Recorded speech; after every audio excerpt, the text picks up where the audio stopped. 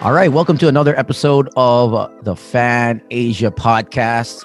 This is powered by podmetrics.co. Use the referral code The Fan. That's uppercase, one word, The Fan, and monetize your podcast anywhere in the world, whether you're starting a new one or you have one running already. And we'd like to welcome once again. We got Chris Newsom and Javier Delgado, good friends of mine, and obviously everyone knows Chris from Lamaracus. Chris, what's going on?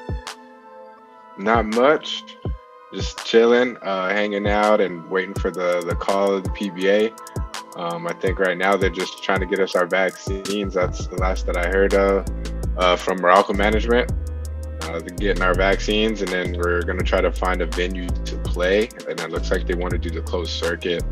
But from the latest that they told us, the bubble will be the very, very last option because it's also the most expensive option. So that's where we're at, and they're targeting late May to early June start date. Yeah. So as of right now, still no practice though. Man. What is the closed circuit and involved, Chris? Closed circuit is like the players and anyone involved can only go to the practice facility, the game facility, and home. Those are only 3 locations you're allowed to go. So Kendall Jenner, so Kendall Jenner type of girls not allowed, I guess, right? I mean, I guess as long as they're in your closed circuit, that's the risky part about it. But you have a pass, dude. Okay, you have a closed circuit pass. You have or you just got to show your vaccination card. Oh man, Yeah, there you go. That's it. I mean, Yeah. that's the way it's gonna be for some countries, you know, to travel is the digital passport vaccine, right? The digital vaccine passport to show. I just find that it's gonna be hard to trace, especially in countries like the Philippines where we can just make it up. You know what I mean? How easy it is to come up with a card. You know, we come up with fake driver's licenses, fake health reports. You know, I heard an interesting. I don't know what country it was in Europe where they have a dating service, and if you link up with someone and you want to be intimate with that person, you have to set aside money for a rapid test to be taken before you decide to get intimate. damn. So you draw blood, look at it, and if it comes out negative, then you can proceed. They don't do the swab That's interesting. in your, yeah. I think a swab is more, you have to be professional to perform a swab, but you can just prick yourself for a rapid, you know? Yeah, but the rapid isn't guaranteed, man. That's a scary thing. It's not guaranteed, but Close enough. There's so many. but I mean, it just shows you what lengths people are going to but I mean, create some normalcy. that's how it got out of hand. I think in our country was the false positives. You know what I mean? Yeah. We wasted money on false positives. You know, in the U.S., they didn't wear masks. You know, obviously they got 500,000 dead, right? But I mean, in the Philippines, we thought we were negative. Meanwhile, we were asymptomatic positive. You know, so it's hard to say because, you know, these guys are players. You do the rapid test and then you go out on the court and someone's got a comorbidity or underlying or immunodeficiency. And I mean, it's that's on you, but you don't know, you know what I mean? Because it says on the test, hey, I'm negative, but really the tests are faulty. So it's hard to really continue the situation where Chris is like, okay, he knows he's healthy, but the people that he will see after the game, or you never know, you know what I mean? Exactly. Like until now, Jason Tatum is still has a hard time breathing. I think there's another player who's also not 100%. Who's that player? Fred VanVleet. They actually Drew Holiday. They did an interview on FVV, and he's saying, "Yo, man, I can't get up and down the court the same way. Like, he's exerting effort to breathe, and he feels it was the COVID. You know what I mean? And these guys are like top notch, clean bill of health. The products that goes in their bodies and the training and the the facilities that they have is top notch. And to think that these guys are feeling after a month, 2-3 months, still not 100%, which is kind of scary as an athlete. I mean, you guys do this for a living, so you need to be at 100%, Even more so, you're everyday person. Yeah. Imagine if you're just a regular guy or a regular girl and you're not in shape, you have bad nutrition, you have bad sleeping habits, and you live with several family members that go in and out of the house, and we create that atmosphere where it's easy to catch it. So what are your plans, Chris? You're gonna play? Are you gonna hold it out? Yeah. I'm gonna play. As far as what they said is they'll give a vaccine for every immediate person in your household. So for me, that's my dad, my sister, and Cam. Nice. So as long as all of them have it, then it's okay. We'll be okay, especially my dad. So for me, as long as they guarantee that, then I'm all good to play, because those are the only people that I really live with. Even then, I think Cam's family is already vaccinated, or they're getting vaccinated. Wow, so quick, huh? At least, good. Yeah. I think just everyone being vaccinated will kind of give a little bit of extra peace of mind, especially me with as much contact that I'll be having once I start playing. I think just having that extra peace of mind that everyone is vaccinated is okay. Yeah. But of course, you still got to be careful. Yep. Safety always. That's crazy. Let's talk about this whole game fixing and this Vismin Cup that I believe Mindanao, the Mindanao division has been put on hold, but the Visayas has been ongoing, is going to continue, I think, with the games. But it's pretty crazy. Department of Justice is to charge, I think, 17 individuals or something like that.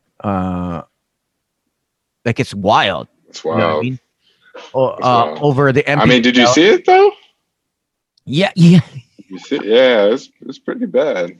I mean, have you ever shot, for fun, like during a game, like, I want to shoot with my left? I mean, whether or not you guys are ahead or losing by or getting crushed. I mean, do you know anyone that has tried with the left hand? I don't know anyone in game that I recall. I remember just Kobe Bryant and Michael Jordan closing their eyes, right? But I mean, I think this was like probably. I think LeBron shot a left-handed layup before. I mean, a left-handed free throw. But I don't think they were doing that for game shaving. Yeah. No, they definitely weren't. They're probably up by a whole lot. It's more for lot. bragging rights, right? It's more like I can do this, But yeah, I mean, if you even go back to that Tim Donaghy, how he kind of was shaving points through refereeing. Yeah. I mean, like, even teams that tank, they play an awesome 3 quarters, and come the last quarter, you kind of step off the gas and don't make it obvious. Yeah, but they're doing it not for gambling purposes. They're just trying to get a better draft position. But it happens even in the NCAA and in the US. I think shaving points is almost in every sport. It's just more of like, how do you not make it obvious? Even in the MPBL right now, like those 17 individuals. So I got it mixed up. So Vismin Super Cup has the Sikihor, right? And one of the other teams also in investigation, but the MPBL now is also under investigation. Like, it's crazy. That's wild. Like, they have what? Is it Batangas, Malolos, Bacoor, Angeles, Pasay? I think Pasig and I think there's another 2 teams. Makati, Muntinlupa, and Caloocan. Those cities have been filed in courts. Like, there's a case against those cities. It's crazy. Imagine. I always thought it's sad to see though. The betting was heavy in like NCAA or UNAP, because it's like but I didn't realize even in smaller leagues that it was that big. Yeah, I'm just curious as to, do they make more money doing these bets, right? Yeah. If they lose, they make more rather than their Yes. salary, right? That's why this Yes. happens. Like Yeah. the only reason why this happens is because they get a percentage from the odds. Right. Yes. So how do you beat this? You can't beat this because some team owners can only afford X amount. You know what I mean? Yeah. So you say to your players, you know what? Let's just play to lose. We win this amount. We split this amount. You earn more. You have more to spend on. You have more income, and you're still playing the game, even though it's not The in pure form. yeah, exactly, Right. like the integrity of the game is at Right. stake.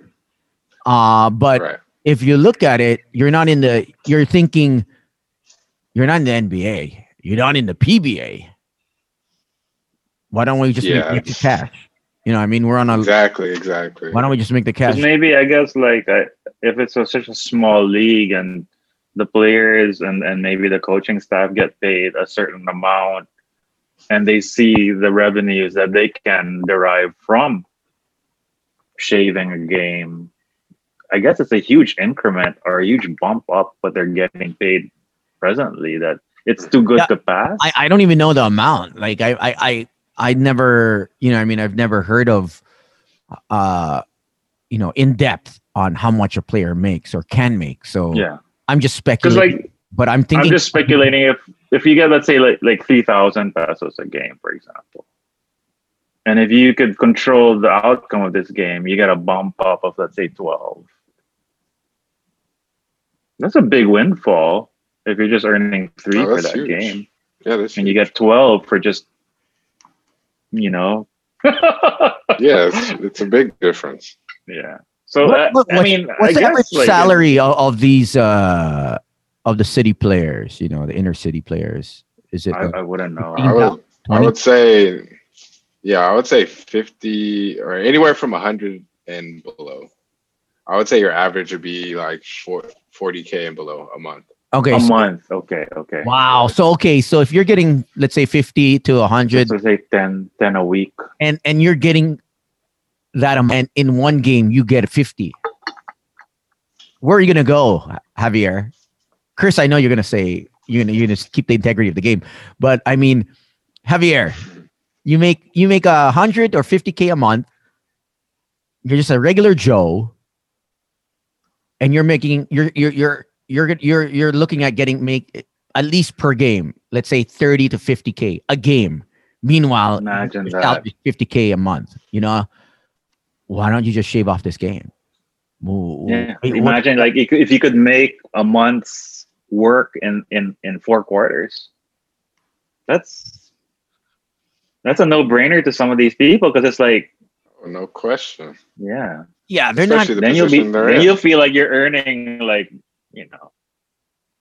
The sad part is that it's televised.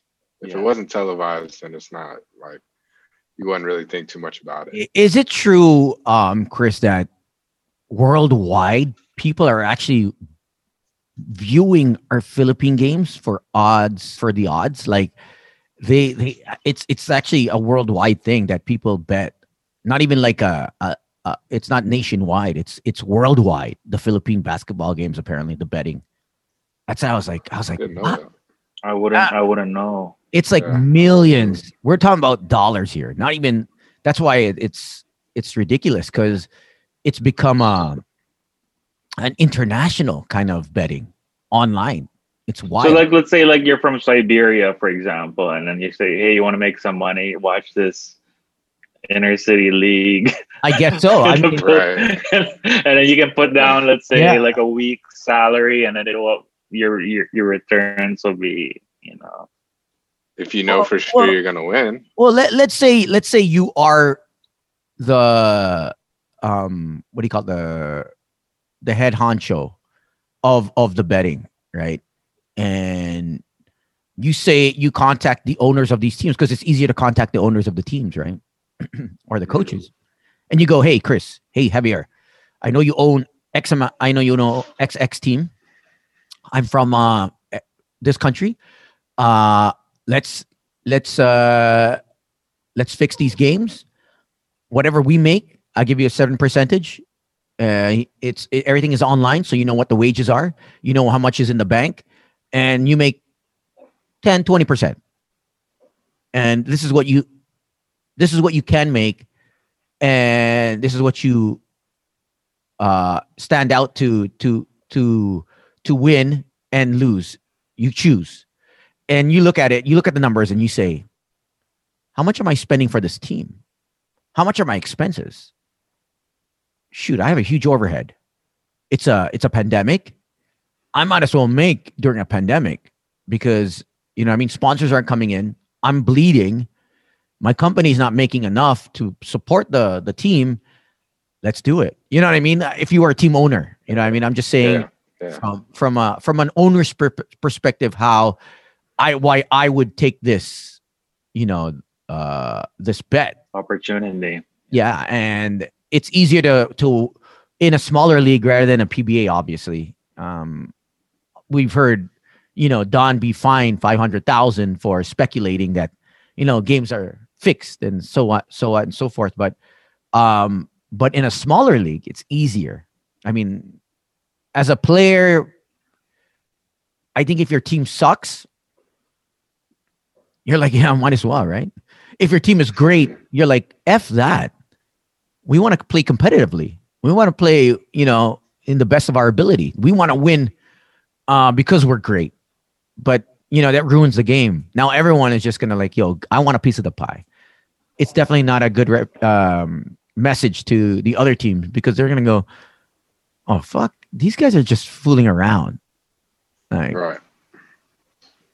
I think it just overall destroys the credibility of the game because why would you want to bust your chops? I mean, of course you're earning money, but if everything was predetermined, then that's no longer a sport, right? Right. It's fixed. And I think some of the players that don't want to be in that situation, I think they're going to find themselves going to a better league or trying to get to a better league, or a league with more integrity.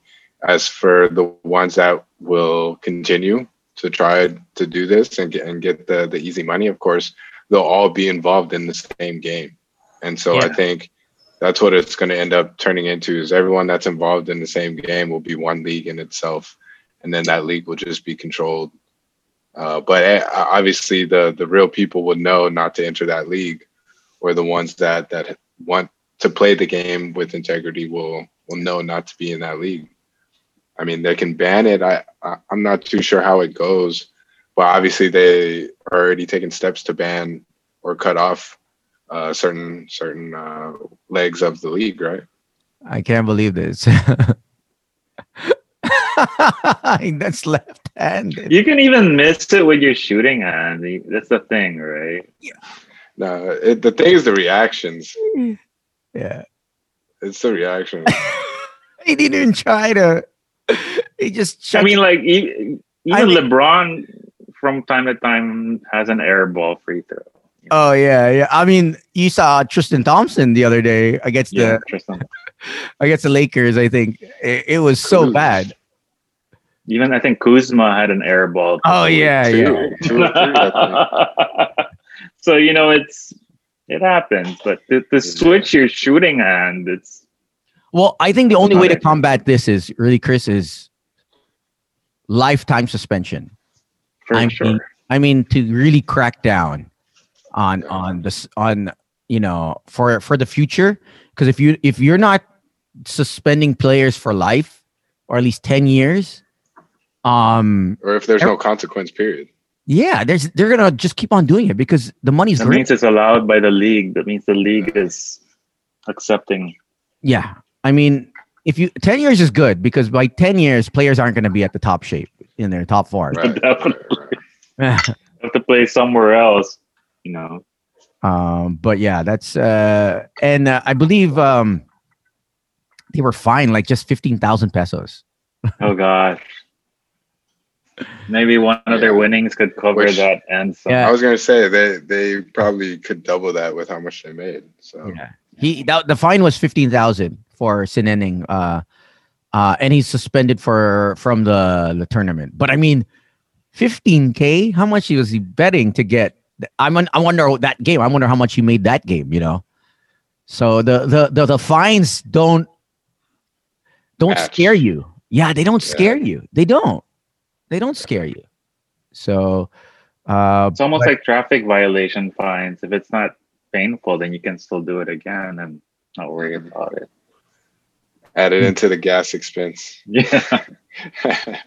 Yeah. Collateral damage, 15,000. All right, let's move on to the NBA. Congratulations to the NBA. They have fans. I believe they have 2,000 to 3,000 fans now that can enter the stadium. If I'm not mistaken. Yes. I still couldn't see them on TV because they're higher. They're in the higher levels. Parts, they're not nearly as close as the 100 level or the bottom level. So yeah, the patrons. Yeah. So but I know next season, right? They're planning for full capacity.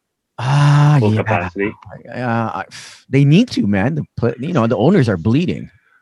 Well, what I heard is that they're going to have it's like a vaccine QR code system. Okay. So if you're vaccinated, you'll have a QR code that's registered under you, and they'll scan that upon entry, and that will tell whether you're vaccinated or not. They should actually scan it upon purchase of the ticket. Yeah, I think it would. If you don't, say you purchase it like 2 weeks in advance. Yeah, and then by the time the game comes, your test it could be positive. Yeah, it's a different situation. Yeah. So I think it's that will kill scalping, though. Like, you can't scalp your ticket because it's your QR code. Yeah, it's your QR code in your name. The guy that you transferred to also has a QR code. Yeah. Maybe they can. So even now, which for like NFTs, it's like that. Yeah. So the Laker game, you came to the game, and they actually posted this on their IG stories. Things you need to bring: a mask and official ID. It has to match on the ticket. Or whatever. I don't know how that goes, but basically, if it's online purchase, you have to the ID has to match the ID has to match the ticket. Yeah, but let's say you buy it for someone, you want to give it. You're a season ticket holder. Okay, I'm giving it to you, Chris. Go ahead. How do you, verify? Oh, I am a season ticket holder, but my brother owns it. My dad owns it, so I think you have to show your ID and proxy. Yeah, because sometimes you can't go to all the games, right? Sometimes you just you just go, hey, you want tickets to the game? Okay, sure. So now actually, Tones, my last 2 Rockets games I watched, one was 2014 and one was in 2017. My friend is the one who gets it. He goes through ubid.com. Oh yeah, so you can bid on different things, and he bid on Rockets tickets. Like, I think the first game, it was about like 150 US, and he was able to bid it to like 110. Nice. And when upon entry, he just swiped his credit card, and it was just like it was a flawless transaction. There was no. So I'm wondering how they're gonna do it now with transferring. Exactly, it's gonna be tough. It's gonna be tough transferring. It's too big of a business to not pay attention to, though. Yeah. Exactly. There's too much revenue there. And even the app, there's an app that you can buy, BidShot.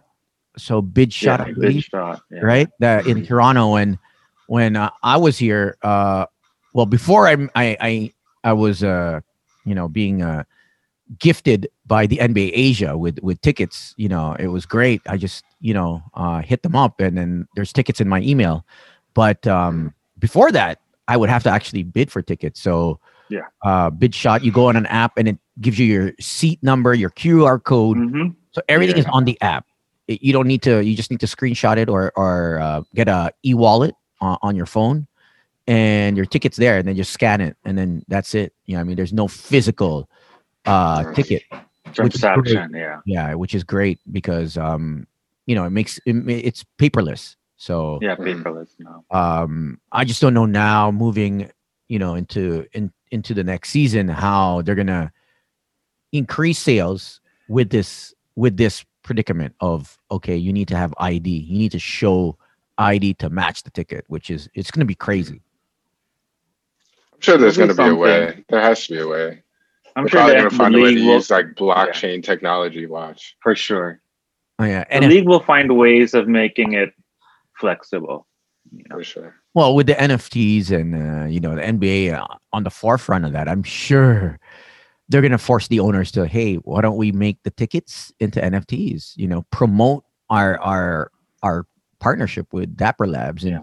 have them execute it, or maybe even have each team have Yeah. their own, programmers and graphic artists to come up with Yeah. their own. But that would be every day though. Just imagine coming up with tickets every single time. That's crazy. That's It's going to be mad. So nice. you're looking at 41. You're looking at 41 home games. Damn. I could already see Mark Cuban. I know he's big into Top Shot, right? He's heavy, so I can already see him giving away like Top Shot packs to people that enter the games. Yeah. Yeah. I can totally see that. So I don't know. It's going to be interesting, and it's kind of scary to think that it's still in beta. It's not even full on yet. That's So true. I'm sure a lot the of sky's the limit. the teams that are into technology will find ways of making it an easy experience for anyone that wants to purchase a ticket. Well, I think the thing about it is, bridging the NFTs with the fan experience. The players are starting to get into the NFTs, which is going to enhance the fan experience, right? Whenever the players themselves are actually involved in certain transactions or just certain things, that experience is going to be valued so much more now. Yes. And you're going to see it. You're going to see it come out, and it's kind of interesting to see how much this market is worth now. Like yeah. 320,000 for a LeBron clip. It's crazy. It's crazy, right? Like It's a house, bro. I mean, for the older generation, they're like, why don't I just download the video? Right. Why don't I just download the video? Why would I have to spend for a video? That's Right. minted on the internet when I can't even, bring it around unless I put it into my phone, what I mean, or have a digital tablet, a special tablet that goes in it that the minted NFT goes in. Why have to spend for that? You know what I mean? I mean, if you're old school, but if you're new school, oh, you want to get that tablet. You know what's up. NFT. Yeah. You want You know to, what's up. is it going to go up? We don't know. At the end of the day, it's still fairly new. We don't know if prices are inflated and things will drop, or it will be the next thing where we're looking at like like how baseball cards are like $20 million, $30 million. Why can't this be the same amount in the future, right? Mm-hmm. So everyone is capitalizing and trying to buy as many packs. And I know, Chris, did you purchase a Joker yet, NFT? No, I'm waiting to. It's in my radar, but $600. Well, I'm one that I've been trying to study the market a little bit, right? And I understand that the serial numbers are everything when it comes to NFTs and sports athletes, right? You have to. Same thing with cards, right? Whenever in trading cards, it's extra value if the jersey number and the serial number has a reference to the jersey number. So it's the same thing that applies. Yeah. And so, I have one that's locked in. There's number 15. I'm not going to say which one it is so that somebody doesn't go get it. But, it just has the relevance to it.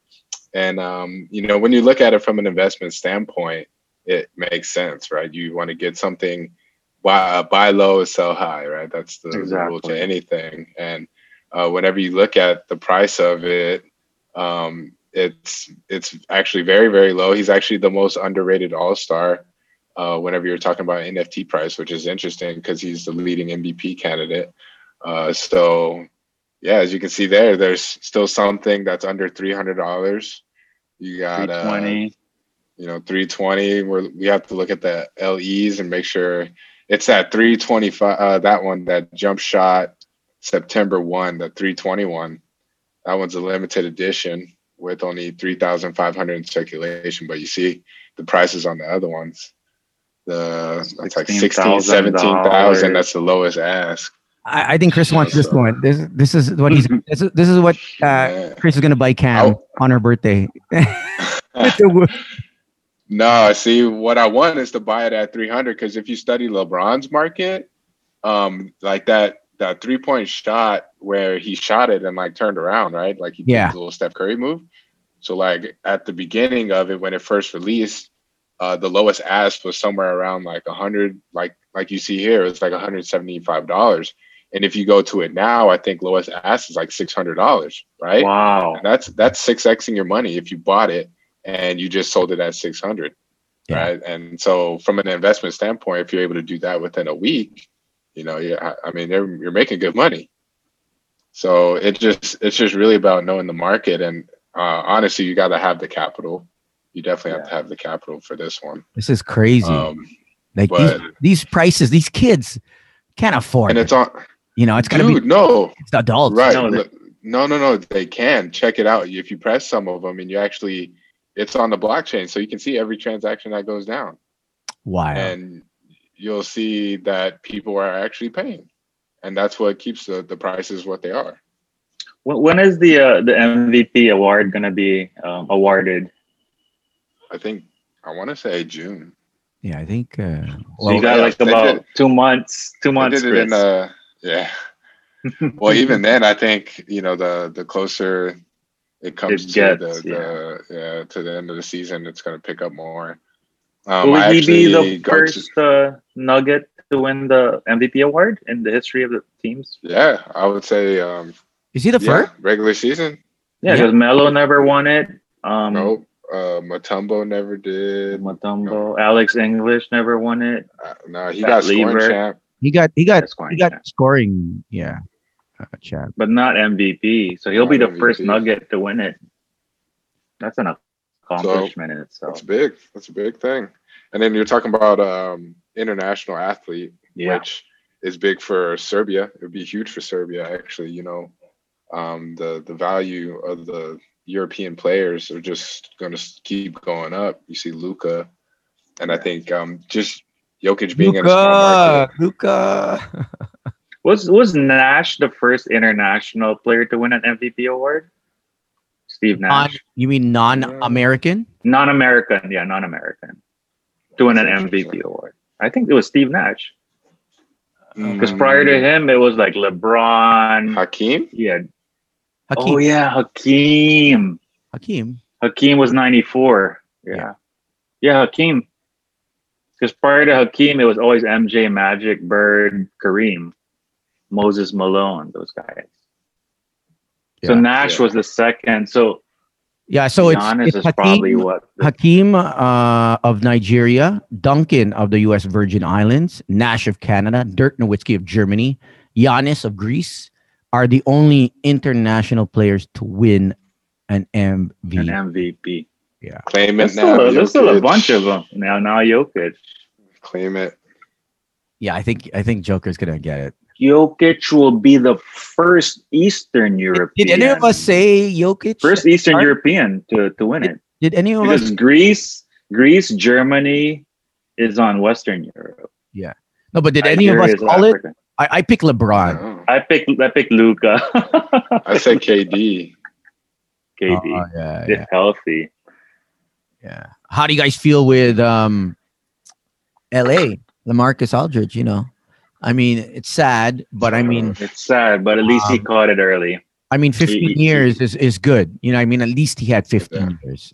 He played longer than Brandon Roy, Yeah. Even Chris Bosh won a championship, and then he called it a night. But I mean, it would have been great to see him play for the playoffs and his last run. But I think the tests were like really, really bad, right? They said, you gotta stop right away. Enough to retire immediately. And I could just imagine. Tough. He said he felt like he was dying, like he couldn't breathe. And he played about 6 games for the Nets, and he was smooth. He was like the old LA back in Portland. Good. Yeah, he's a unique player in today's NBA. He's kind of like the late 2000s prototype. One of the most efficient. Yeah, he's like a Duncan, post. almost like a Duncan in terms of the post up. He's. You know what? Where I That's why realized how great Lamarcus was it was 2014, and the Rockets played him in the first round, and Dwight Howard was like, defensive player of the year. Mm-hmm. And his main job was to slow down Lamar, because Robin Lopez wasn't really a threat.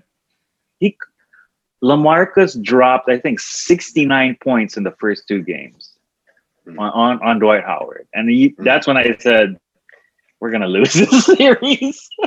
And then Dame time he finished it. It was sad because I like how his game was at Portland, and like you said, Tones, it was very similar to Tim Duncan. Yes. And it's kind of interesting to see that Pop wasn't able to get him to translate the game the same. Now, why is that? Why wasn't he as effective in that offense? It threw him off. It was like he just didn't belong. Yeah, it was hard to say. It's different with the new batches that, like, I know Pop, when he brought in Pau Gasol, he brought in DeRozan. It's not fitting in, I guess, his system. And it's going to be even weirder with the younger guys like DeJounte and Keldon Johnson. Nice. And those. DeJounte, he's nice. And he's a sick player. It's just, I like him. I don't know. I mean, I guess maybe a lot of their players are still young. But he's got a lot of potential, man.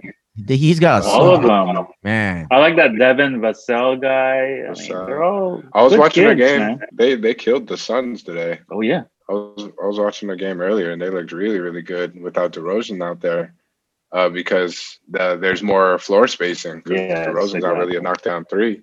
Yeah. And they look good. They're just, and then they said that this is the youngest team that Pop has had in the last 25 years. So yeah, that's interesting. It's Vassell, Keldon Johnson, DeJounte. You got Rudy Lonnie Walker. That Lonnie Walker can play too, man. Yeah, Lonnie Walker the fourth. They got good pieces. Poeltl, the big. Poeltl, He was a Toronto. Man. Eubanks, the slow guy. It's just the West has just had so much talent right now. It's tough. Well, how do you guys feel with it's now that Jamal Murray is out for the season? How does this change things? I heard they're going to try and pick up Austin Rivers, but that's no Jamal Murray. You know what I mean? I don't think Campazzo is it's going to take them all the way. But I mean, hey, we never know. But I just think it hurts the Nuggets. Chris has probably a solid answer for this one. Oh, I got a real solid answer. I agree with our coach, our captain, Mike Malone, on this one, where he said it's not going to be one person that's going to make up for Jamal being out. It's going to be multiple people. And actually, this is probably the deepest. The depth chart that we have now is the deepest that it's ever been, even though, you could argue last year was a very deep team as well. But going with what we have now with Aaron Gordon there, I think MPJ is going to fruit. He's going to be the one that's going to benefit the most from this, because he's actually going to get more touches and more attempts as far as on the outside. But regardless of what happens, the ball is going to be in the MVP's hands. Jokic is going to have the ball, and then where the Nuggets are going to have to come through is hit shots. Where Campazzo can hit shots, Monte Morris can hit shots. Even PJ Dozier, he's a nice lengthy guy that you can put at the point guard. Will Barton, he can hit shots. Real. They got shooters all around, and then Jokic, he's playing at a high level, so it's going to be tough to stop. Jamal hurts because what he offered was a mix up from just giving the ball to Jokic and then letting him kind of create. It allowed Jokic to play off ball a little bit and kind of explore the pick and roll with the guard. But I think when it comes to playoff basketball, Jokic is going to have the ball majority of the time anyways. They can still do it. I agree with Chris, and I really see this is the opportune time, because I always thought that MPJ had the talent, and with Murray and Joker being the main two guys, he'd have to be the third guy, but now he can be the Gary second Harris. guy. Before that, Gary Harris in there. Yeah, and you have, you still have a veteran and Paul Millsap, so it'll be interesting. I mean, and you're going against like teams like Utah and Phoenix that are still kind of like, they're not rugged veteran type, maybe with CP3 a little bit, but the Nuggets are Ayton, peaking, I think, at the right time. They started the season out slow, but they're peaking pretty well without Murray. Yeah. I don't know, man. I don't know, man. Even throughout the year, Murray would take like a week off. He would have rest weeks and stuff. Yeah, but man, those the shots that he playoffs made. are different. Yeah, playoffs is different. He's a fantastic player. But I saw him. I really believe that Mike Malone as a deep team that he can throw at the top 4 West Coast. Yeah, Western. I just felt the Mall had ice in his veins in the playoffs. That last year, man, he was. When butter, man. When Jokic was being guarded or the players were off, Jamal would, he was unstoppable. Like he could take it in, take that shot, big shots, huh? Like these were like momentum changing, shifting, where it was like, wow, this guy. And I hoarded his cards. I hoarded him and MPJ's cards. Like I hoarded, like I don't even like the Nuggets, but I was like, yo, this guy, even at the start of the year, I was like, last year, I was like, okay, I'm gonna order all the cards. I don't care. These two guys, and then unfortunately MPJ was put on the bench. He got less playing time, and I was like, what the hell? Then the playoffs came, and he was like, yo, on point. And then Jeremy Grant was great. There was only a few of his cards available. I bought like maybe 2 or 3 of his rookie cards, because no one knew he was going to be that great. And unfortunately they traded him. So, you never know. You just never know who's going to know. Honestly. But actually, I asked this question for Chris because Chris is such a avid Nuggets fan. If you were to choose one player, of course it varies per game, between Monte Morris, Facundo Campazzo, or PJ Dozier, of those 3, who would you think is really the X factor among those 3? If you were to choose one, I would to make up for Murray's absence. Yeah, I would say Monte Morris. Monte Morris. Because Campazzo, his role is not going to change. He's more of just come in, give you energy. If he scores, that's extra, right? That's a bonus. But for Campazzo, he changes the pace of the game. He's more of an assist heavy. He'll get your guys open, run in transition. That's his game. But whenever it comes to close ball games, I think it's going to be Monte Morris. And he's more of a pick and roll, half court offensive threat. Yeah. And he'll get into the lane. He'll try to finish. He couldn't get a rhythm last year, I remember, because I think he was going through some injuries. And even then, his minutes weren't solid. They were still trying to figure out the rotations, but they just re-signed him. So I think this is the perfect opportunity for him to show that, he's worth the money, right? And I think if there's anyone that has to be consistent, it's him as far as scoring goes.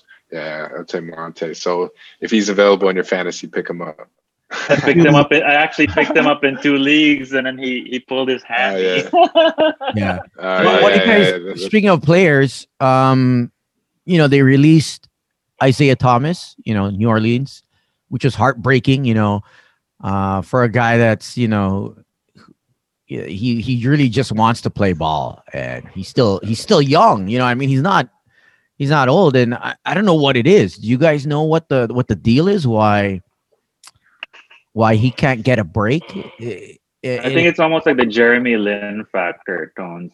You have a lot of teams that are somewhat set with what they have now. And if you were to bring in a Jeremy Lin or an Isaiah Thomas or Brandon Jennings, these are guys who need the ball. And teams aren't willing to have a roster spot for somebody that demands so much ball, so much of the ball. Even then, because everyone's saying like Jeremy Lin should be in a team, and even in Toronto, he was given scrap minutes. Yeah, what I was going to say is even then, right? This is kind of the same situation I see in a lot of positions, including the PBA, is that you can invest in somebody that has been there before, but then you can also invest in someone that can do the exact same thing, but has a much better upside with, because he's younger, he's more athletic. Maybe you can teach him more because you're starting a new system. So that's the part that you kind of have to question where you want to go as an organization, right? And I think it's interesting because I was looking at the Pelicans depth chart, and I don't know if you know Najee Marshall, right? Yeah. They just got him. They just signed him, and when you look at his game, it's almost he has a really nice game, similar to.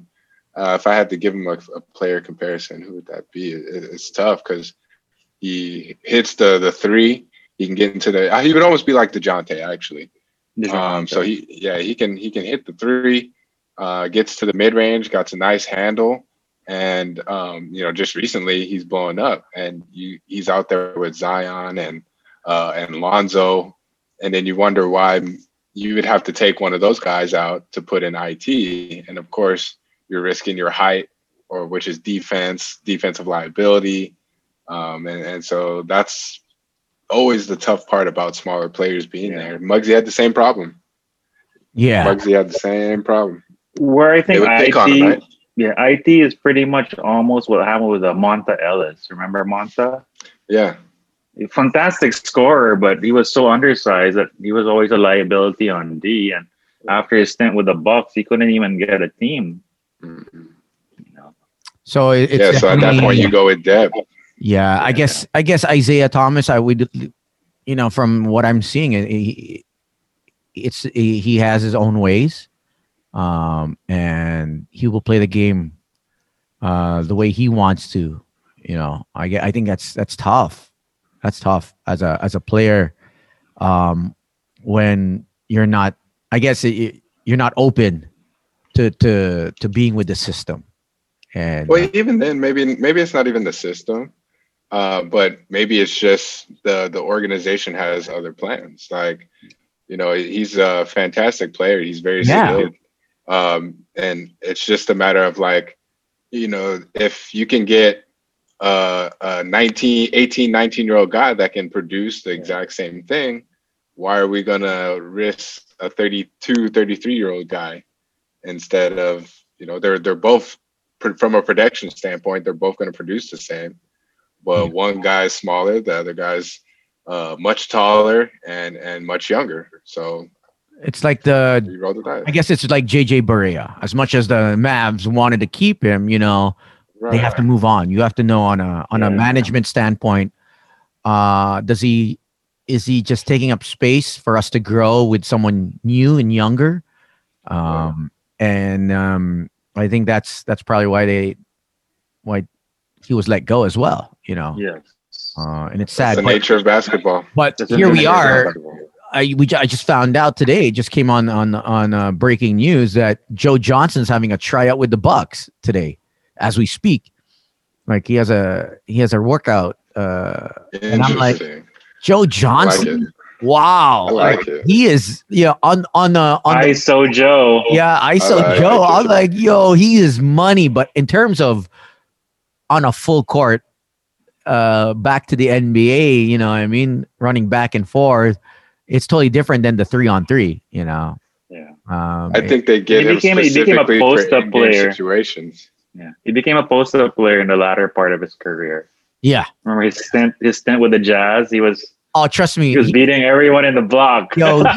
He would burn Toronto so many times. Like, I even think he has a game winner, like 2 or 3 against Toronto. Now imagine that. You have Giannis getting you through the game, and in the last 2 minutes, you have Joe Johnson there to finish the game, which it's not bad. Yeah. When you're talking about all you have to do as a player, as a veteran player, is come in and be ready for the last 5 minutes of the game. That's crazy. That's a good position. The last team he played for was. I don't know if Giannis would want that though. Yeah, but you already got Middleton. You got. Well, Middleton has had his chances in the playoffs, and he's a no-show at times. He's like maybe it's Giroux. He's like playoff Paul. You know what I mean? Playoff P. You know, I call him Pandemic P. Pandemic. It's like, okay, Paul George is doing amazingly right now. You know, which is, you know, it's usual. You know, he's taking charge. You know, if Kawhi's out of the game.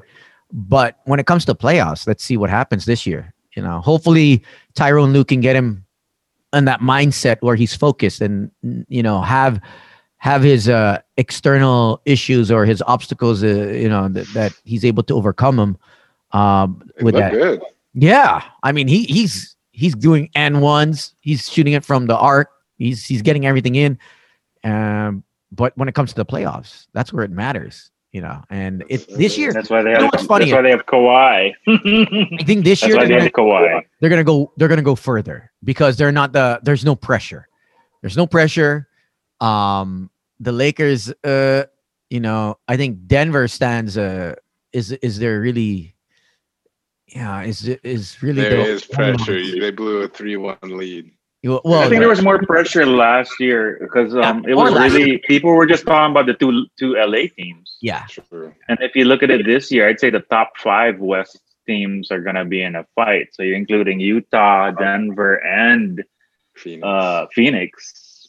Yeah, but I think with Rondo there, they're a different team. I think with Rondo there in the playoffs, what he did for the Lakers, he won it for the Lakers. You know, he was critical, so critical.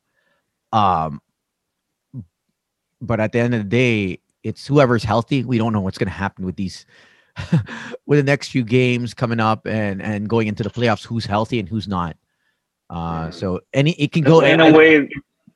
In a way, the play-in tournament will be helpful for the top 6 seeds because then they'll be able to rest a bit. Yeah. It's the 7th and 8th seed that will have to fight it out. But Luka made a good point. How do you guys feel with Luka saying how it doesn't make sense? You know, you play 72 games to get into the playoffs, and you play first round, you lose 2, you're out.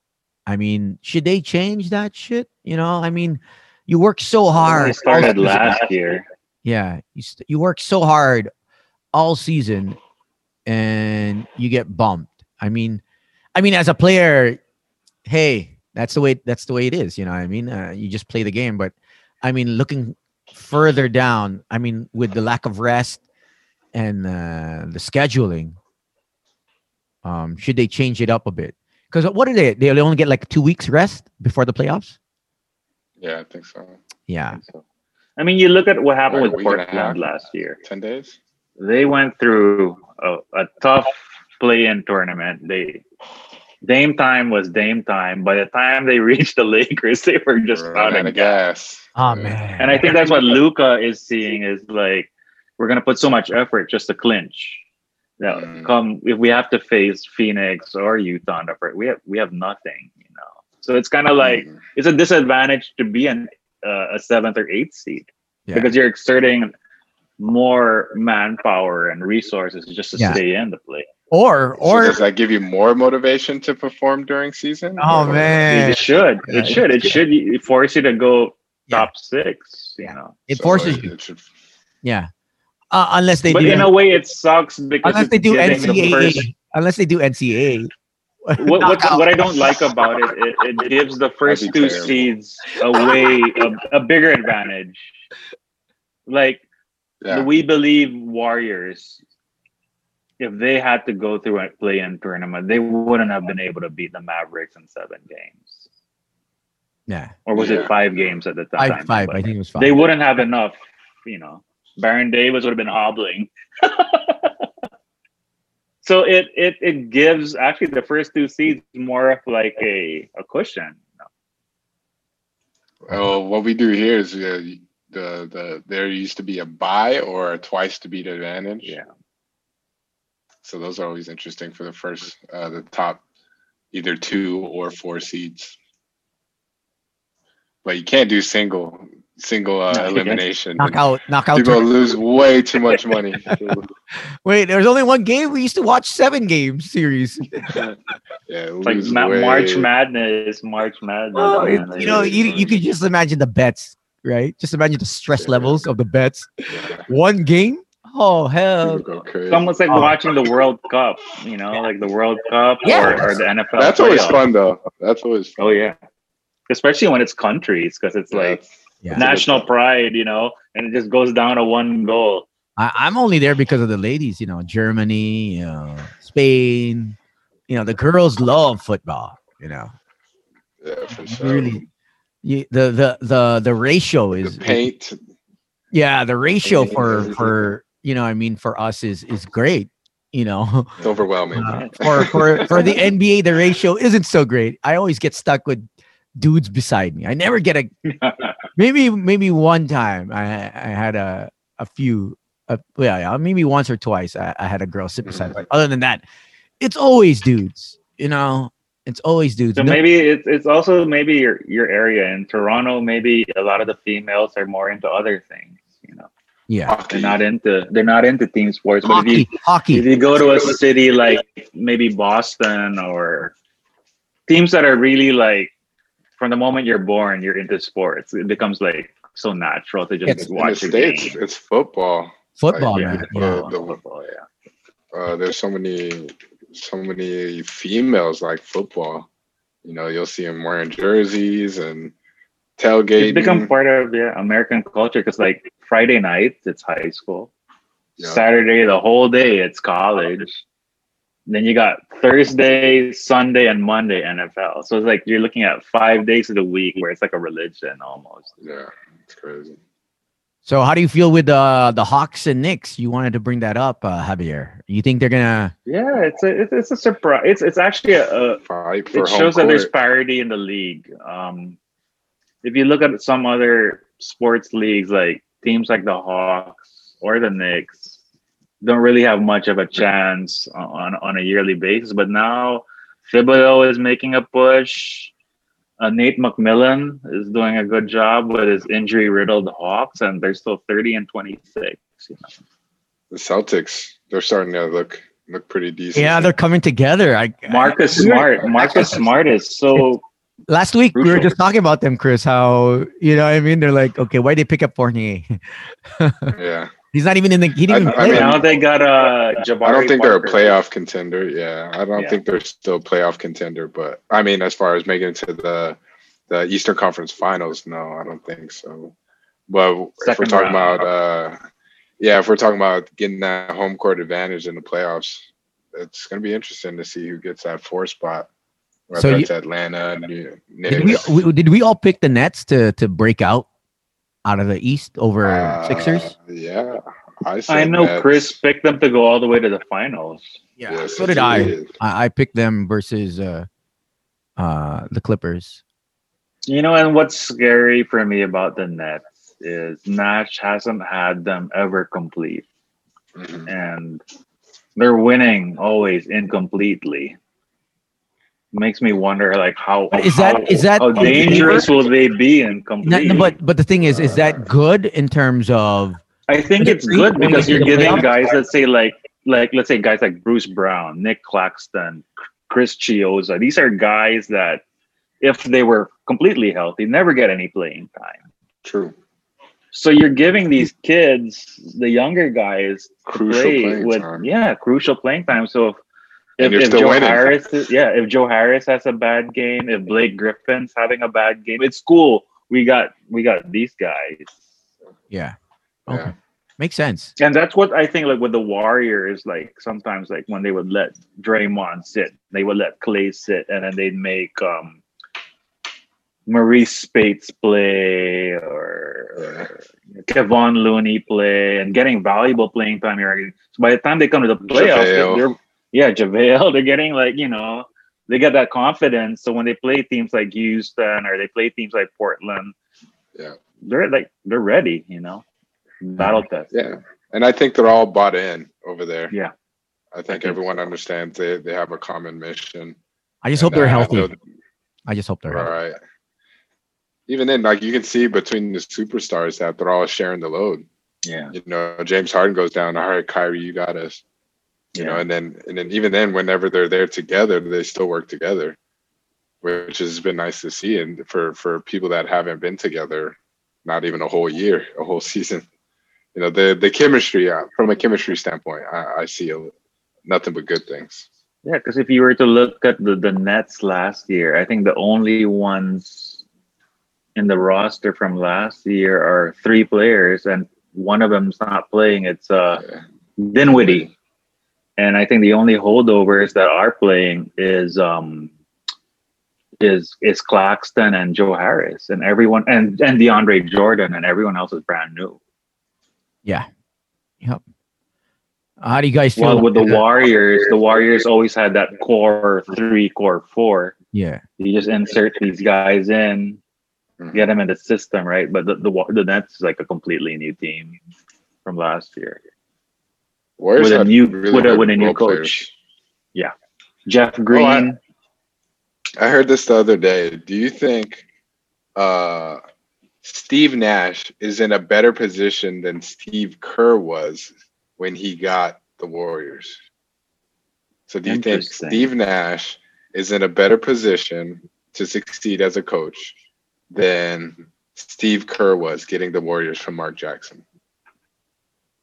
Yeah, I think so. You know why?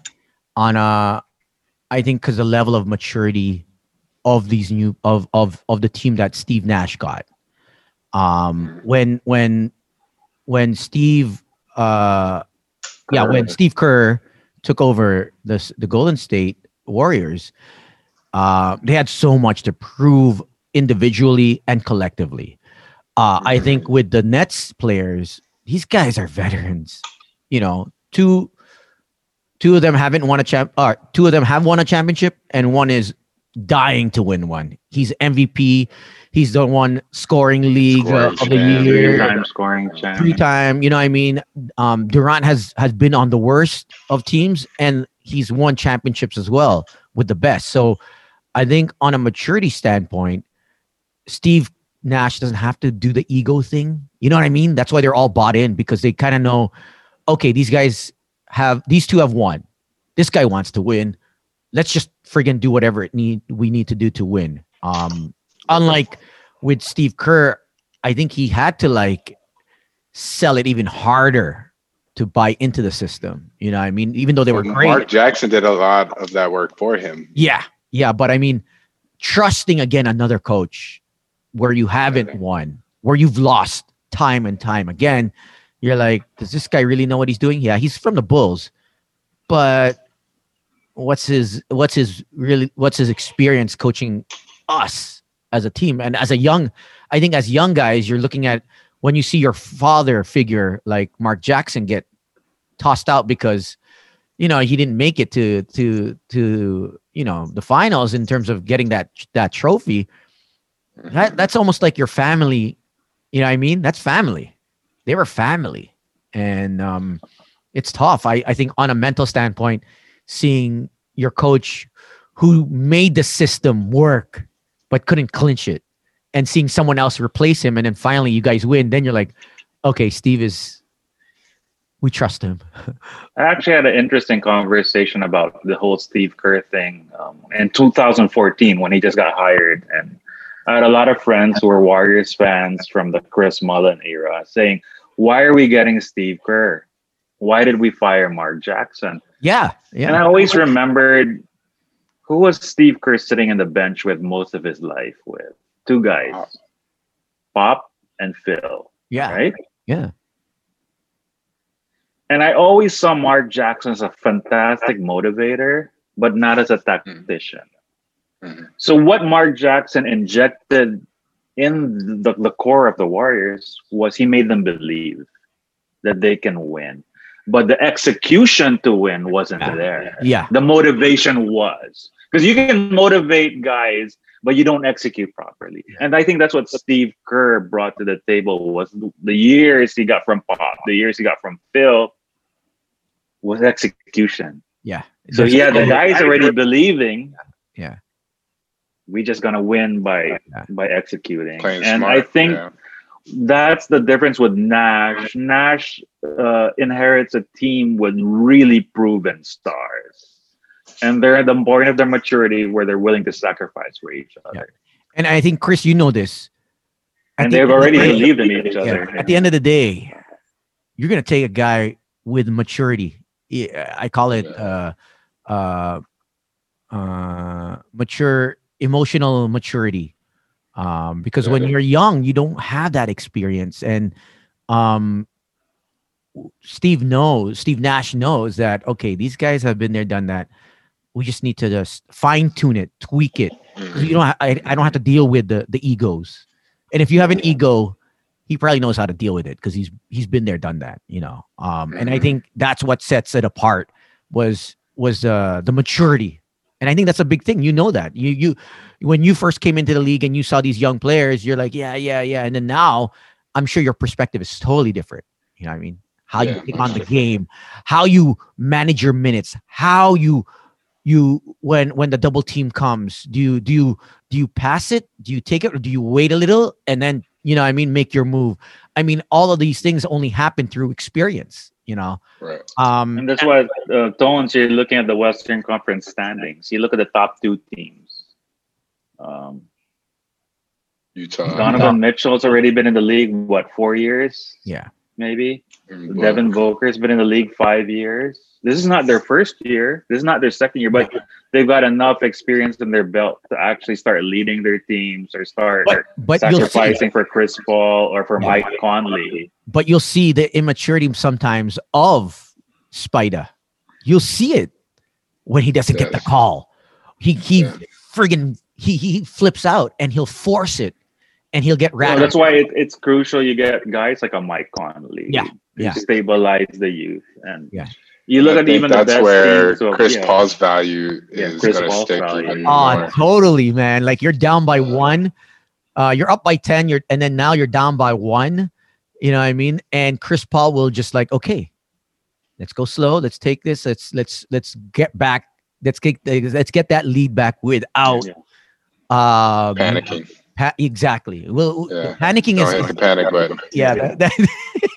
Like with the Clippers, they have Rondo. With the Nuggets, they have Millsap. So you're always bringing that one guy or two guys that can kind of like, hey, you know. Even I think Jokic is the one that for the Nuggets that doesn't press that panic button. Yeah. Whereas it would be MPJ.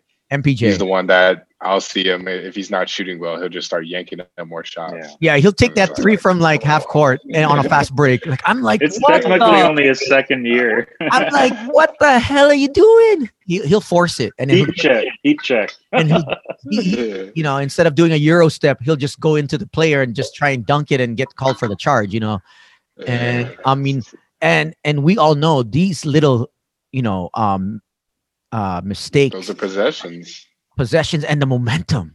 The shift of the momentum changes the whole, you know, feel of the game for the team. So that's why, you know, like how momentum was Dwayne Wade when he won? Yeah. Momentum shift that happened the other day. Memphis was up. Oh yeah. What was it, 1? What? I think they were up. No, they were up 2. Sorry, they were up 2. Grayson Allen gets fouled, misses both free throws. Yeah. Luka hits the 3. So that momentum of all you had to do is hit 1 free throw. Yeah. But because you missed both free throws, it led to that 3-point morale. You know, just Luka hitting an impossible. It was floater 3-pointer for the win. Like I knew. It's funny how we all knew he was going to take that shot. You know, that's not his second time. That's his second shot in that area, you know, for a game winner. You know, he's only taking sweet spot. So I was like, okay, what's he going to do? So he rolls, gets the ball. Somehow he chucks it up, moving forward, you know, on 1 foot behind the arc, swishes it, And I'm like, what the hell just happened? What the, you know what I mean? And Oh, like Chris, Grayson Allen though. yeah, Grayson Allen. yeah. And he's And- a starter. and I think- He's actually starting. And he's like a 90% free throw shooter. Yeah. So it's crazy. And speaking of free throws, it's been a big thing on House of Highlights. How did you see that? I forwarded to you guys how over the years how some players talk to players before they shoot their free throw, try to get them off there. Everyone's throwing hate how this is not, street basketball. Rondo was being unprofessional to Danny Green. the last few seconds of the game where he was shooting a free throw and Rondo was holding him, sort of having a conversation, saying stuff in his face or in his ear. And I think that's all part of the game for me. I mean, we come from an era where we saw a lot more trash talking, a lot more physical abuse. So it doesn't affect me. I think it's part of the game. Others feel that it's not right. It's disrespectful. It's unprofessional. And I was like, did they watch them NBAs in the 90s and the 80s? You have to remember, they were teammates 5 months ago. Yeah. And they won a chip together. I mean, so like they have that connection. They know. Yeah, they have the connection, but also he knows how to rattle him. If you're my boy, Chris, but we're playing to win and we're on opposing teams, I'm gonna say something about hey, yo, your girl, your ex, yeah, you know what I mean. You're gonna, this is for a chip. Yeah, we're going for the chip. So even taking a step further, right? What did Michael Jordan used to do? He used to go into the other team's locker room.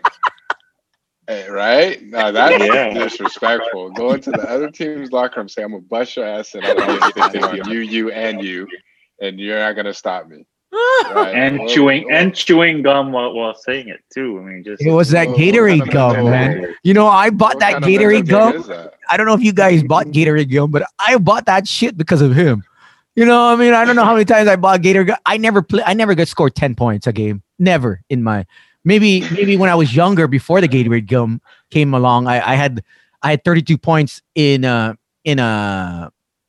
Philippine League, and that lasted 22 years. That the most points in the game.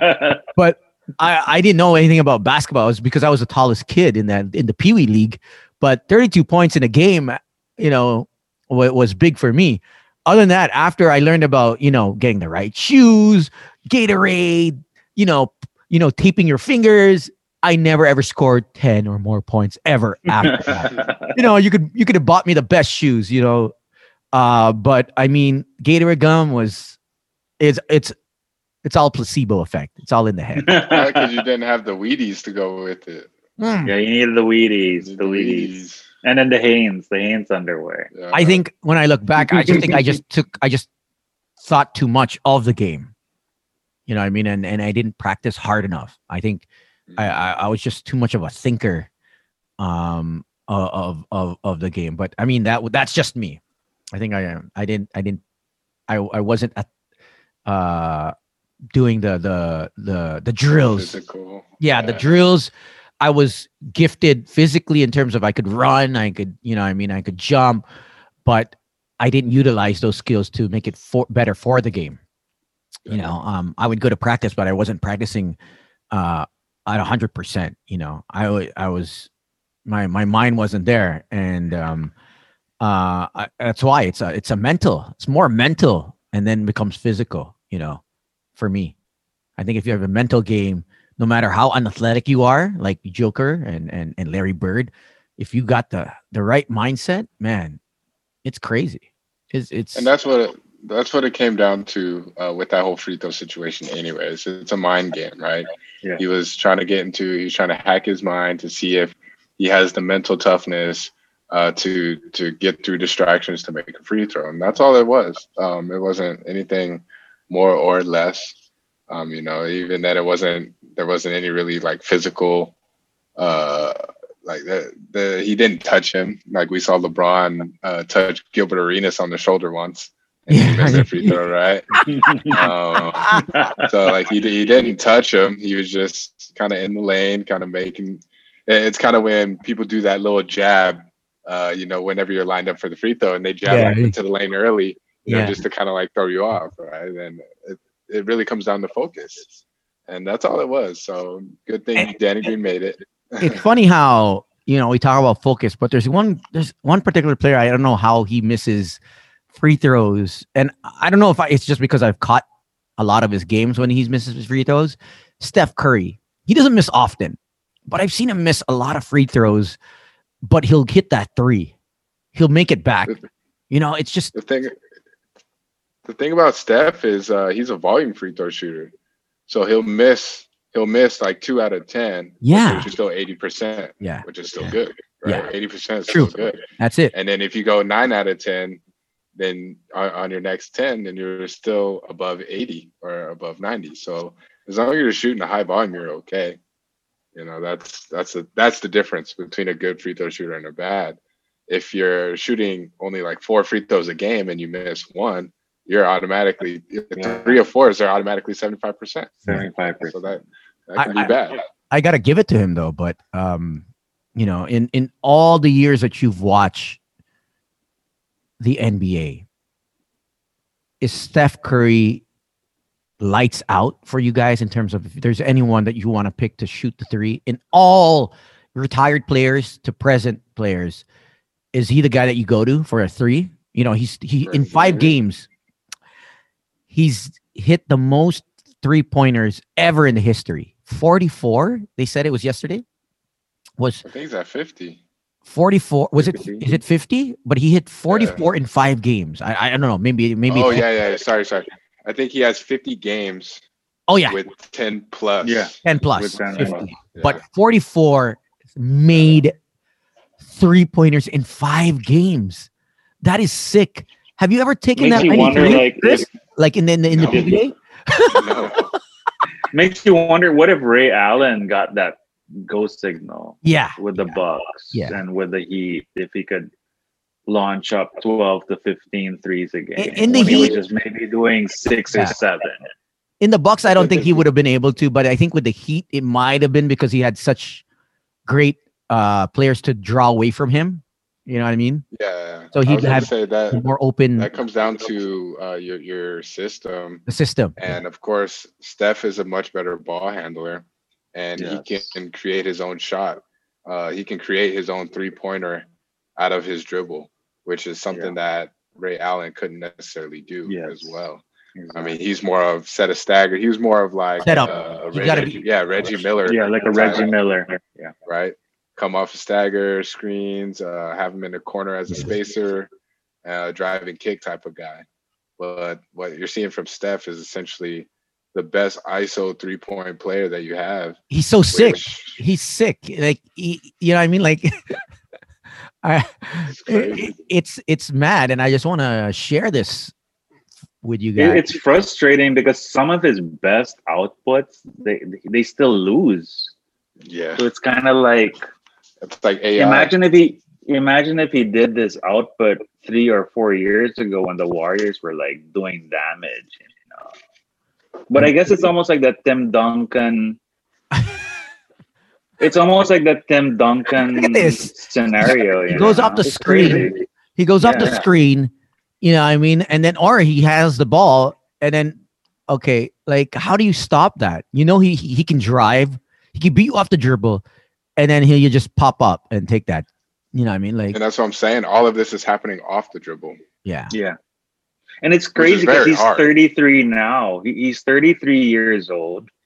Imagine if he was doing this as early as 26, 27 years old. Like, who does that? Did you see him pull up? Like, who does that? He's really crafty, man. Look at him. But a lot of people now are starting to be like that. Yes. You're starting to see a lot of players now that can do this. The younger generation specifically. Yeah. Like, you look at guys like Trae Young, he's not too far behind. Yep. Exactly. Yeah. Spida will also take it from deep. You know what I mean? And sometimes I question it, but I mean, if he's gonna hit it, then I guess with it's up to the coach. If he gives you the go signal, go for it. I mean, look at this. Like, what the hell is this? That was the craze. That's gonna be in one of his like top shot. Moments. Top shot. Yo, I'm gonna buy that. Top 5 shot For sure. If that is for sale, I'm gonna buy that. Oh He's my even doing god! the step back. Yeah, you know what I mean? 2 seasons ago, he wasn't doing that. Yeah. Now he's incorporated it in his game. Look at him. He's shifting his angles. He's creating more space. He's just not catching and shooting anymore. Like how do you stop that? You can't. He makes it look, and it's crazy is he makes it look easy. Look at this broken play. Okay, just pass it to me. Yeah.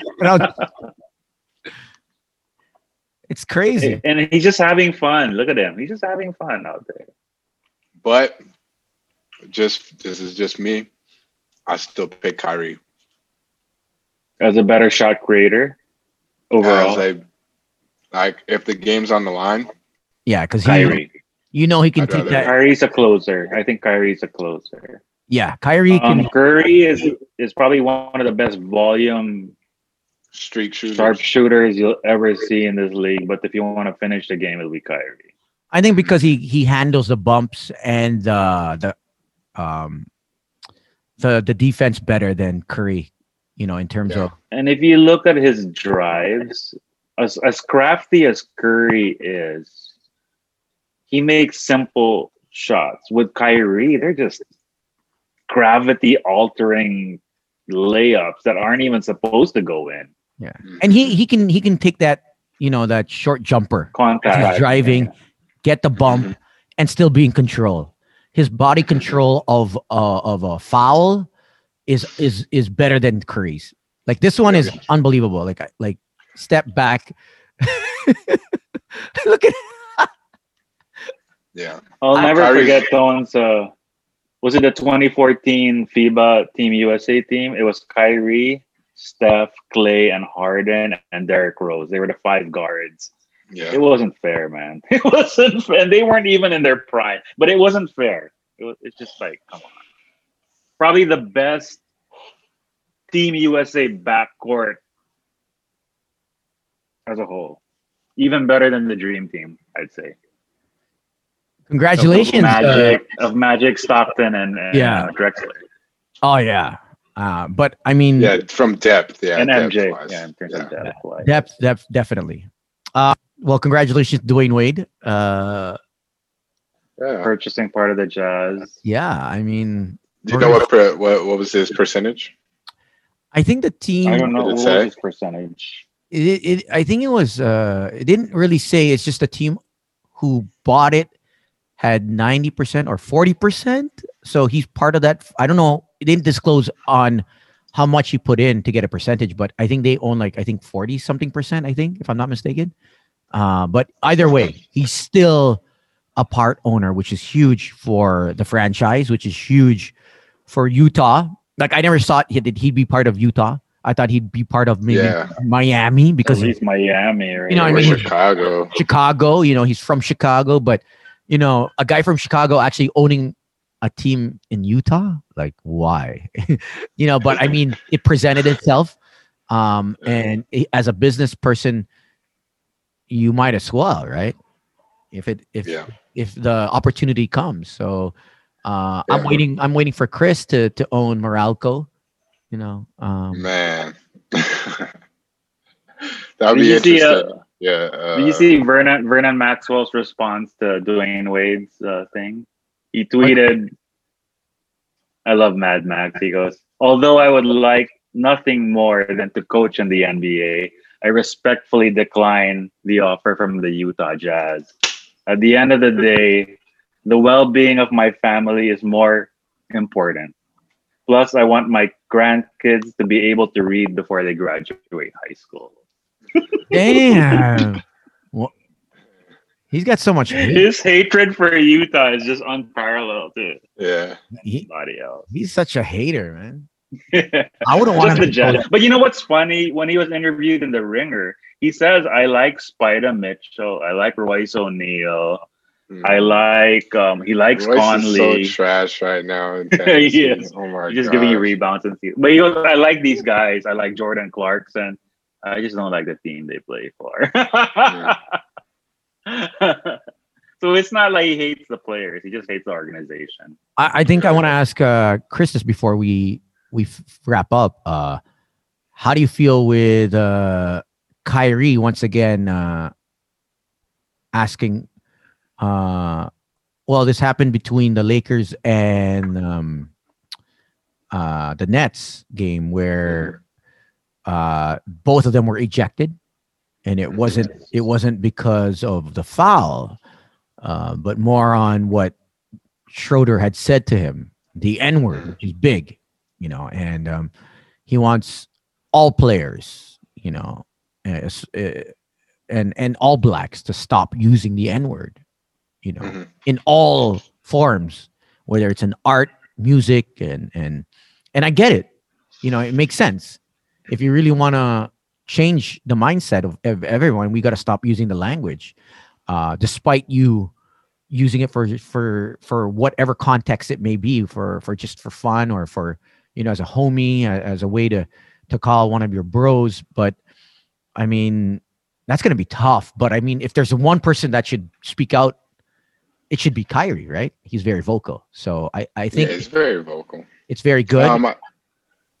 It's a tough situation, I would say, because of how far away we are nowadays, right? I think you can chalk it up right there with a lot of profanity words. There's a lot of words out there that are, when you look at it, the history of the words themselves, they don't necessarily stem from a good place, right? Yeah. Most bad words. However, what happens is we know, or it's been labeled as a bad term, right, through society, and everyone knows that. However, in the everyday life, it's not like you don't have people cussing and saying, throwing profanity out there, right? It's profanity. It's bad language. These are things that are well known in society, yet people still tend to do it, right? Yeah. The only difference is this is a racial derogatory term, and that's why I was saying it's a bit too far gone now for you to take action upon it, because now it's too far into the system, it's too far into the culture, and it's hard to say because it's from the Black community. It's also it's kind of like a word of endearment, in the sense that like, don't forget where you came from, type of thing. Yeah. That's how a lot of people would translate it when you listen to Tupac and how he spoke. Yeah. He would say, don't forget, right? Like, don't forget that this is where we came from. This is what we had to go through. This is why. And this is a reminder. I'm going to call you this because it's a reminder of the people that came before us and everything they had to go through. So in that context, it's technically not a bad thing. Like, he's not saying it as a bad thing. However, it can easily be twisted and manipulated, through, especially nowadays with social media and how fast things get around, that people want to say it or participate in this so-called speak because it's cool, or it's the in thing, or whatever, or how you want to say it, right?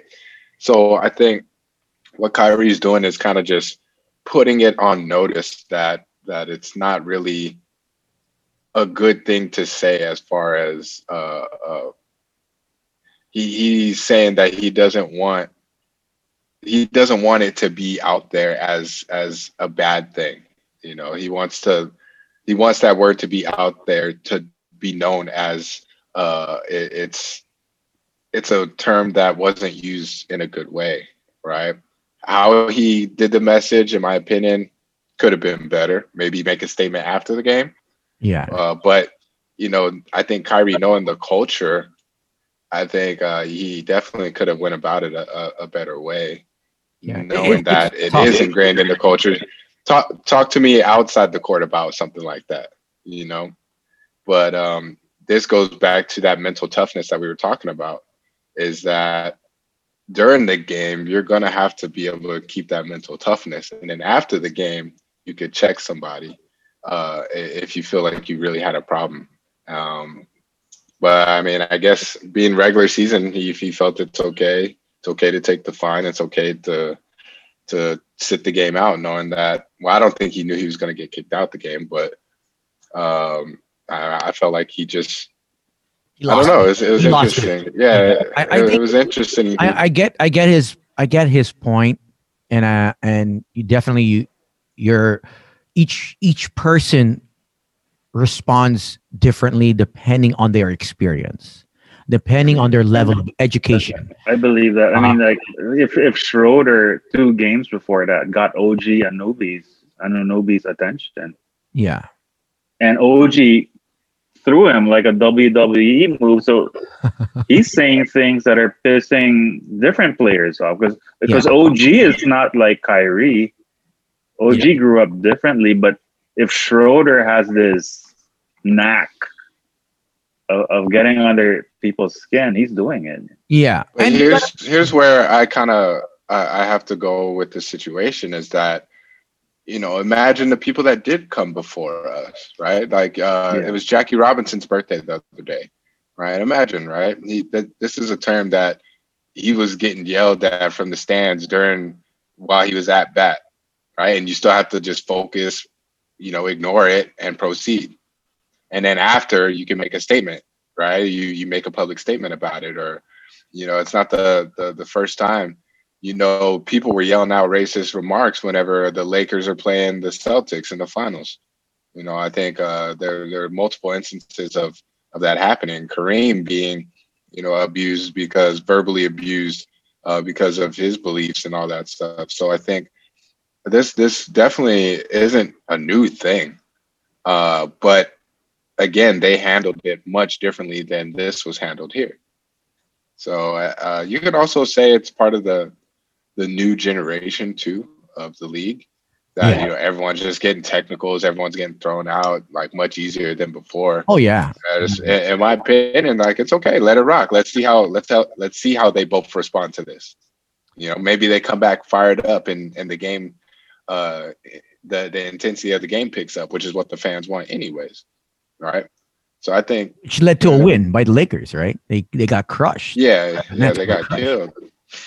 And it's like, you know, let it go. Let them figure it out, right? And then after that, if it proceeds, you know, dirty play, someone getting hurt. But it was just talk, you know. And so as far as the NBA goes, I think they can allow more emotion into the games. And then as far as this specific topic of the derogatory term, I think that's something that has to be addressed off court. You know, like it doesn't matter what people call you on the court. I don't think on the courts where you school them or where you necessarily have to do the calling out on the social issue, because, you know, there's social issues everywhere or everywhere around the world. And I think, you know, it comes down to mind games. Right, someone could be saying it, just to get into your head. And now, now that they know that Kyrie's trigger point, that it is Kyrie's trigger, you know, imagine Patrick Beverley going up to him in the playoffs, and that's the first thing he's going to say to get into his head. You know Rondo. Yeah, so, it's basically being mindful of what they're trying to do. You know, I mean, you can be all violent, but that doesn't change things. And you have to, like you said, you have to address it after. I think if it throws you off your game, they're doing what they wanted to do. They're doing what they're supposed to do, and throwing you off your flow and that focus, that mental fortitude. And I think if you are going to use that word, it really depends on the individual.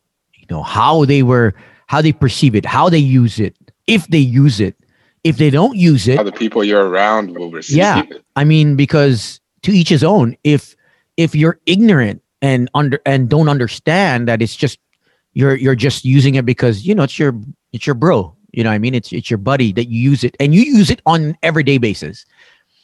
Not on a terms of throwing hate or shade at someone, but use it on a term of brotherly, because like you said, some people use it on the context of, bro, or one of your homies, right? Yo, what's up? I've heard it. You know what I mean? Yo, what's up? I've heard non-blacks use it. And I'm like, yo, why are you using that word? You're not even I'm like, because one of our friends that we used to work with was born or was raised in a black community. He's Asian, but because he was raised in that community, all he knew was the word and the lingo that he picked up, ever since he was young. So is it wrong? Yes, it's wrong to use, but it was used in a way where it was a greeting. It was a term of endearment, and not in a way where it was used to throw shade or trigger someone of the black community, or to depict status. Yeah, but if you didn't know the history, you can also think of it this way: if you don't know the history of it, it's a slave term, and Tupac used it to not forget that we were slaves, and to empower the black community to get out of always thinking that we're being suppressed, being the lower race. And so meanwhile, Kyrie here is seeing it from a different perspective. Okay, let's get out of it. We've been using this term for so long. Let's get out of that and rise above it. But you can't do that to everyone, because each and every other individual has their own experience, level of education on the term. Because I'm sure Kyrie's gotten this countless times previously. But what if these are guys that he doesn't have anything against? Because maybe Schroeder has. It's almost like the Rondo, Chris Paul, Russell Westbrook, Damian Lillard relationship, where they kind of they're allergic. They're allergic to each other. That maybe Kyrie playing Schroeder over the past how many seasons has grown not to be fond of this guy. That he says something that other players say to Kyrie, and he's like, "Nah, it's not like that," And some, like the NBA is supposed to be a brotherhood, and maybe he's cool with some other players. But when it comes to Schroeder, he's like, and then it's also cool. In the middle of everything going on. Yeah, we have to take into context what's going on in the States as far as the social distress. Yes, it wasn't. I think it was maybe the day before that game, or 2 days before that game, that something else happened. Yeah, in the black communities, and of course we don't want to talk about it or go too deep in depth about that in this one, but I think all of that going on also plays a factor on the mental stress that the players are going through during the season. I think that's why you see Kyrie being an advocate that he is for the black community. That's also why you see him taking more games off as well, to keep himself mentally in a space where he can kind of do both, which is very hard. It's hard to ask from anybody. And it's not like Kyrie has been asked to do this, or it's not like he wanted to do it. He just kind of got called upon to do it, and then found his calling as he started doing it. But it's always a hard position to be in, and it's sad to see a lot of these things go on. So it's you really just gotta give the credit to some of the basketball players for being able to still stay professional and still handle a lot of things going on, because the stuff going on in this world is real. The stuff going on outside is too real, man. Whenever you see lives being lost and the way they're being lost and all that stuff, it's too real to not call attention to or not pay attention to. And of course, basketball players are role models. So and I think you see more players be attached, or at least be in tune with the social issues. So that is extra pressure, or at least on a mental standpoint. It clouds the focus, because you're thinking, at any time you could be that kid, you can be that person, you can be that Floyd, you can be that your family member, you could be that next Dayne, or your brother, your sister. Exactly. So you're tired of it, especially if you're very vocal with social issues, because it hits close to home. You know what I mean? And that's something that you're preaching about. And then here you are watching the news, a kid that gets pulled over because his plates are expired, only because the city is delayed in producing, car stickers, renewals. It's the system that's broke. And then you ask him to stop, he stops, and you mistakenly pick up a gun instead of a taser. Like, what the F? Like, this, as a player who's very vocal and out there, it's gonna rock you when you get to the game. You're right. Yeah, I try to explain to people that imagine that you have your bar exam, right? For you're going to be a lawyer, or maybe you're going to be a doctor, and you have to take an exam.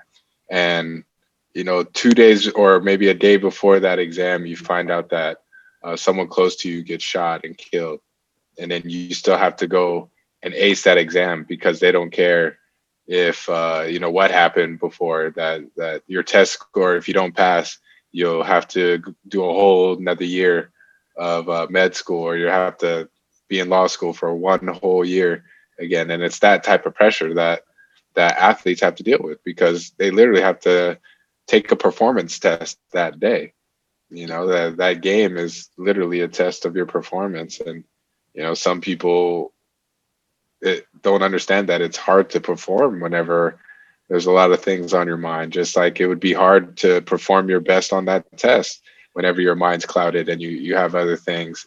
You might have studied, thousands of hours for that test, but then it could be that one thing that happened. And in this case, it's a buildup of things, right? It's like, imagine a month before your test, someone that you knew got shot and killed. And then a week later, someone else got shot and killed. And then 2 days later, another instance happens. And then another instance happens a day before your test. So you got to build up all those events right before you take your test. And then are you still going to perform well on your test? It's going to be really, really hard. So that's the kind of perspective I try to give people of what it's like to deal with social issues such as this, and still be an athlete and still be a professional and play basketball. It's tough. It's really tough. Well, thanks, guys, for joining us, and we'll see you on the next episode. And don't forget to subscribe and share this podcast. Follow The Fan Asia on Twitter, IG, Facebook. And if you guys want to email us, it's thefanasia@gmail.com. And for those that want to start their own podcast or have one already and you want to monetize it wherever you are in the world, check out podmetrics.co. And if you need a referral code, it's The Fan. It's one word, uppercase THEFAN. My name is Tony. You can add me on my socials. It's DJTONYTONI. Chris? Yep. Instagram and Twitter at New11New. And Facebook, Chris Newsom. There we go. Javier? Instagram, Decipher25, and on Twitter, Decipher_25. Great. And I thought we'd not record the week 17 picks. We'll do that off and give you the tally next game, next time we record. So far, Chris is in the lead. Week 16, he won. It was 27-25 myself. Gino had 23. Javier wasn't around. So we'll do one again this week. We'll do the whole week, Monday to Friday. All right. Take care.